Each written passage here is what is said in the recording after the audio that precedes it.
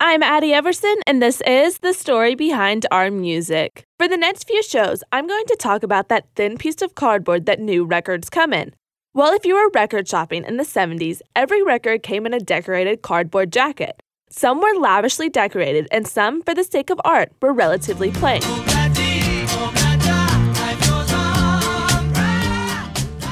In the days before music videos, MTV, and YouTube, there was much less of a chance to see just what your favorite artist or band really looked like.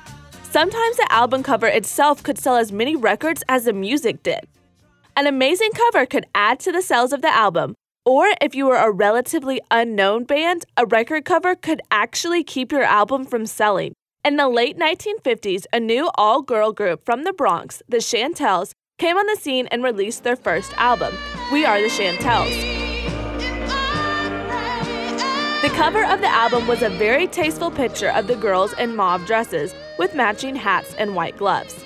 The record sold, but it was said that the group looked like maids, so the record was re-released with a new covering, one that pictured two kids dancing beside a jukebox. The change helped to sell more albums.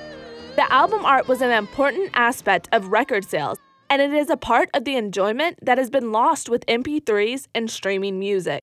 The album cover was the chance for the band or artist to show you just how beautiful they were, or how handsome, or tough, or cutting edge, or mysterious, or classy, or even nonconformist. Whatever the persona that the band was trying to create, this was their chance to do it visually. My dad claims that for some reason, he always ended up buying the latest album release from Olivia Newton-John, even though her music wasn't really in his most listened to category. Maybe it was simply that her picture was on every release she had. Once a band became famous, then there was more freedom in their images and what images went on the covers. Sometimes well-known bands would have a cover in which it would be difficult to pick out the members if you didn't already know who they were. Some Girls by the Rolling Stones and Sgt. Pepper's by the Beatles come to mind, both having the members' pictures on the covers, but for some, there was too much going on to even recognize the famous members. The opposite of this was the covers that had nothing relating to the band, their music, or even persona, such as Pink Floyd's Dark Side of the Moon, simply a black cover with the picture of a prism. Maybe the best example of less is more is one of the best-selling albums of all time, the Beatles' White Album, an all-white cover that simply said The Beatles in small embossed letters in the lower right corner.